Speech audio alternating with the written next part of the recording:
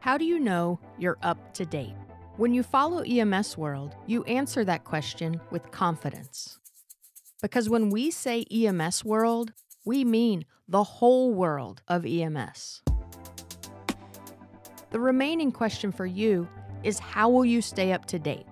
In print, online, at EMS World Expo, the world's largest EMS dedicated conference, and now in a podcast. Welcome to episode 7 of our Live from the Expo Floor podcast series. No surprise, but we have another amazing guest. Dr. Keith Lurie is all heart. I say that because he has dedicated his professional career to researching and developing cutting-edge practices in resuscitation of patients suffering cardiac arrest. He is an inventor, an electrophysiologist, and world-renowned expert who founded Advanced CPR Solutions in 2016. Doc, thanks for being here, and thanks for all you've done in progressing resuscitative efforts. Well, thank you so much for having me, Mike. So, Doc, let's talk about something that is exciting and encouraging within the pre-hospital setting, and that's heads-up CPR. I believe the data is very clear. When implemented correctly, heads-up CPR can absolutely improve neurologically intact survival rates after cardiac arrest. Maybe talk a little bit about the research that you've done personally over the years, and was this something that you saw coming down the line? So thanks for that question. First of all, I did not see it coming. In fact, I really didn't see what was going to happen in my career, starting back in 1988 when I attended a case at San Francisco General Hospital when I was a junior attending out there at UCSF. And a patient had come in the night before who was resuscitated with a toilet plunger on his chest. And that we laughed about, as you just have.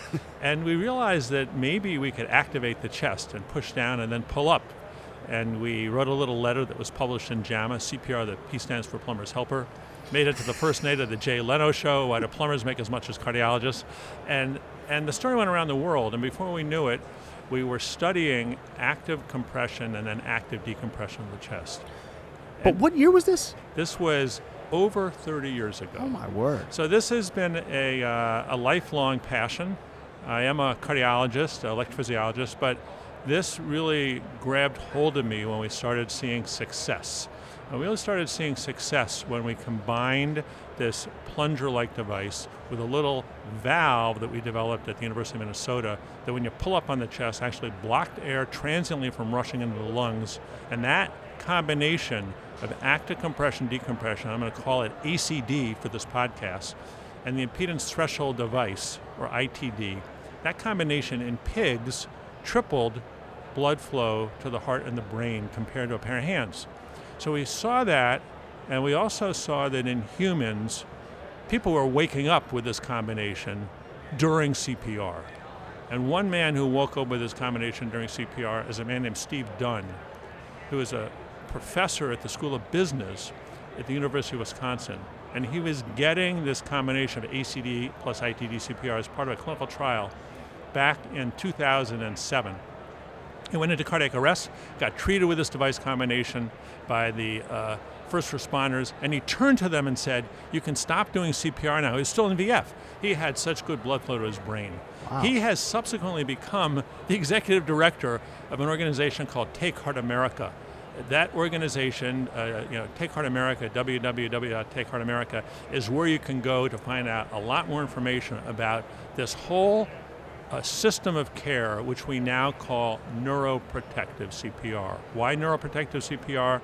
Because it takes CPR and we've upgraded it both literally and figuratively by not only having this ACD-ITD, but then with the discovery that gradual, controlled, sequential elevation of the head and thorax, together with active compression, decompression CPR with the impedance threshold device, actually can result in normal cerebral perfusion pressure in pigs, markedly higher survival rate in pigs, and then most recently, as presented here, actually some of the data for the first time at EMS World, demonstration that timely, rapid application of neuroprotective CPR results in improved outcomes compared to prospective historical controls that were very well matched.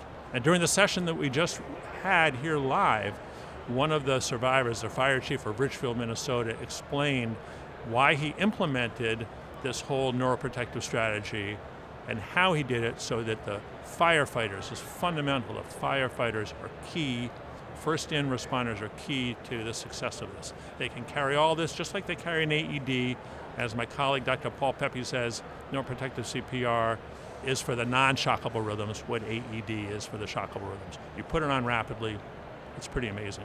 That's interesting stuff, and I think the term neuroprotected is very interesting in this as well, because we historically had spoken about ROSC and everything else, but unless you're neurologically intact, then really, where are we going, right? So the question with that is, what have we been doing wrong for so many years? And I don't say that we were doing it intentionally, but what were we doing with CPR? What guidelines were we following, and why was it that way for so long without recognizing something like this? Well, let's start off with the sort of a 30,000-foot picture. Cardiac arrest, sudden cardiac arrest, is the number one killer of adults in the United States, Europe, and other industrialized countries until COVID. And now, as of this moment today, it remains the number one cause of death.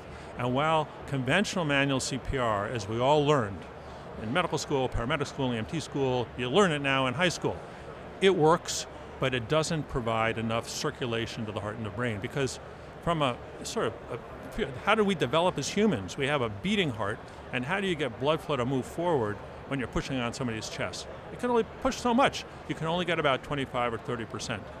So the development of this combination of devices to improve circulation was a huge step forward. It turns out when you do CPR in the flat position, it's really hard for blood to get out of the brain. So you push down on the chest, you deliver some blood to the brain. But at the same time, the right-sided pressures on the venous side, they go sky high.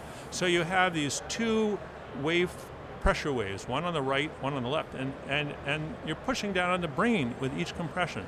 And then how does the blood get back from the brain? It's very hard. But the discovery of elevating the head sequentially and in a controlled way for the first time took advantage of gravity. So we harnessed gravity. So it's not like we were doing something wrong, we just didn't know how to make it better. Now, it's just like it was discovered many years ago that people were hyperventilating patients, so we had to slow that down. People were pushing on the chest and not allowing the chest to fully recoil. We had to correct that. So this is another discovery, but for the first time, we really augment blood flow to the brain by getting rid of the venous blood, lowering intracranial pressure, and all that blood actually comes back to the heart to preload the heart, so you actually increase circulation quite strikingly. We've recently been doing a series of studies in pigs where we look at what's the impact just in a beating living pig of going from flat to head up. And you dump a whole bunch of blood from the brain back to the heart and increase stroke volume and increase cardiac output. So we learn from the living and now apply that approach as well to patients who need CPR. And it's so interesting, right? Because it was such a simple maneuver. Just elevate the head, and you had this much of a difference, which is pretty incredible. You spoke a little bit about the ACD. If you wouldn't mind talking a little bit about the ITD and what that is and how that plays such an integral role in outcome. Right, so those two devices are used synergistically. In fact, this whole system is synergistic. So if you start out with conventional standard CPR, when you allow the chest to recoil, air rushes back into the lungs, and that negates the little vacuum that would normally draw more blood back into the heart. But we need a vacuum inside the thorax to create more blood to come back to the heart. When we take a deep breath in, we create a vacuum, we suck more blood back into the heart as well as air into the lungs. What the ITD does is it's like putting your thumb over the endotracheal tube during the recoil phase of CPR only. So air can't rush into the lungs, and so when the chest recoils either actively or passively, there's a greater vacuum inside the thorax that literally sucks blood back into the heart and sucks venous blood out of the brain. It's no different than, I live in Minnesota, we got a lot of lakes. We got these hand pumps by the lakes. And when you pump water from one of these hand pumps, it effectively is like active compression, decompression, and there's a little valve in there so that you can create a vacuum to draw water from down, way under, up so you can drink it. The same thing is true of the ITD. So you harness the vacuum created by the recoil, either passively or actively, of the chest with this little device. Very interesting. And so this is kind of all part of that bundle concept, right? Is what we're adopting this as in the pre-hospital world. This bundle approach is something that you're starting to see a lot more EMS agencies put into practice and, buy into. But like you said, this all has to happen synergistically. Having one of these items is not going to get you the benefit. This has to be a whole process, correct? Correct. So you asked me, what we were doing wrong. What we hadn't realized was the opportunity. We were focusing correctly on high-quality CPR. We were focusing correctly on dispatcher-assisted, no-go, start chest compressions right away. We were focusing correctly on, after you have a return of spontaneous circulation, getting somebody to a resuscitation center, cooling them down, opening up their coronaries, giving them great care. But during the actual practice of CPR itself, nothing has really changed for 60 years. We're still using a pair of hands. Now think about all the tools that have developed. Now you just can't throw these tools willy-nilly. You have to implement them just like you would when you're putting out a fire, just like you would when you're flying a jet plane. You have to do it in a well-organized pit crew approach. And then you start to see some physiologic magic. And that physiologic magic means you're correcting the problem of high intracranial pressure that you get when you just put down on the chest. You're correcting the problem of poor blood flow to the brain when you just push down on the chest, and you're suddenly providing the opportunity for normal physiology with this so-called bundle, or now we call neuroprotective CPR, a term coined by a 50-year-old ex-EMT who lay in the hospital after getting 24 minutes of CPR in St. Johns County on May 19th this year. And Jason Benjamin said to himself, why am I alive? I should be dead. I've been harvesting lungs at my new job for the last 15 years, lungs for transplant. And I harvest these lungs from people who get 5 or 10 minutes of CPR. I am thinking completely normally, and I just had a cardiac arrest after 24 minutes of CPR. What the heck's going on? He went back to talk to Dr. Carrie Batista, who's the EMS medical director for St. Johns County, Florida, who had implemented this entire so-called bundle of care. And he writes to us and he says, you can't call it a bundle anymore. You got to give it a better name. How about neuroprotective CPR? And so that is what we're calling this pretty amazing synergistic technology put into high-performance systems. So I think it's great, and like you just said, put into high-performance systems. Now, we realize that this is the best way to achieve neurologically intact ROSC, right? So the data's there. The question is this best practice, or is this something that should be regulated to the point where this just becomes standard practice and not best practice? And the reason why I ask that is because it gets a little bit crazy because of the cost factor, right? Just like everything in EMS, is it cost prohibitive for some agencies to implement these adjuncts? So that is, like anything else in medicine, always been raised as a potential objection. When Dr. David Miramontes, who's the EMS medical director for San Antonio, and his colleague, heard the most recent data, he said, this is revolutionary because it needs to be applied by first-in responders. And then he started thinking about all of the devices he would need for San Antonio. And then he stepped back and thought, well, how much am I spending now for fire engines, for firefighters, for drugs, for all the other devices? And they have most of the other devices in their system. And he said, and if I'm only getting 6-8% neurologically intact survival, and if I can apply this entire neuroprotective CPR strategy more rapidly, how many more lives will I save? It's a no-brainer, pardon the pun. If you amortize all this stuff out over 4 years, 5 years, which you can do, just like leasing a car, it dramatically reduces the cost factor, which is real. Don't let me negate that. But you start prioritizing. Do you want to go and continuously do CPR on people who you have to say, I'm so sorry, but we did everything, and your loved one didn't live. And in the back of your mind, you didn't do everything, and you wonder whether there can be a difference. And that's why we're here today, to share that opportunity. So I don't think we're ready to have anything mandated. First of all, we don't like that. No. We've learned that. But what we can do is we can provide the opportunity for first responder systems, EMS systems across the country, across the world, to realize that there has been an upgrade, and that upgrade is neuroprotective CPR. Dr. Keith Lurie, it certainly has been a pleasure, and I know that this time has just flown by, but I will tell you, I would love to stay on with you and talk to you about this for probably about another hour and a half, but we just don't have that time.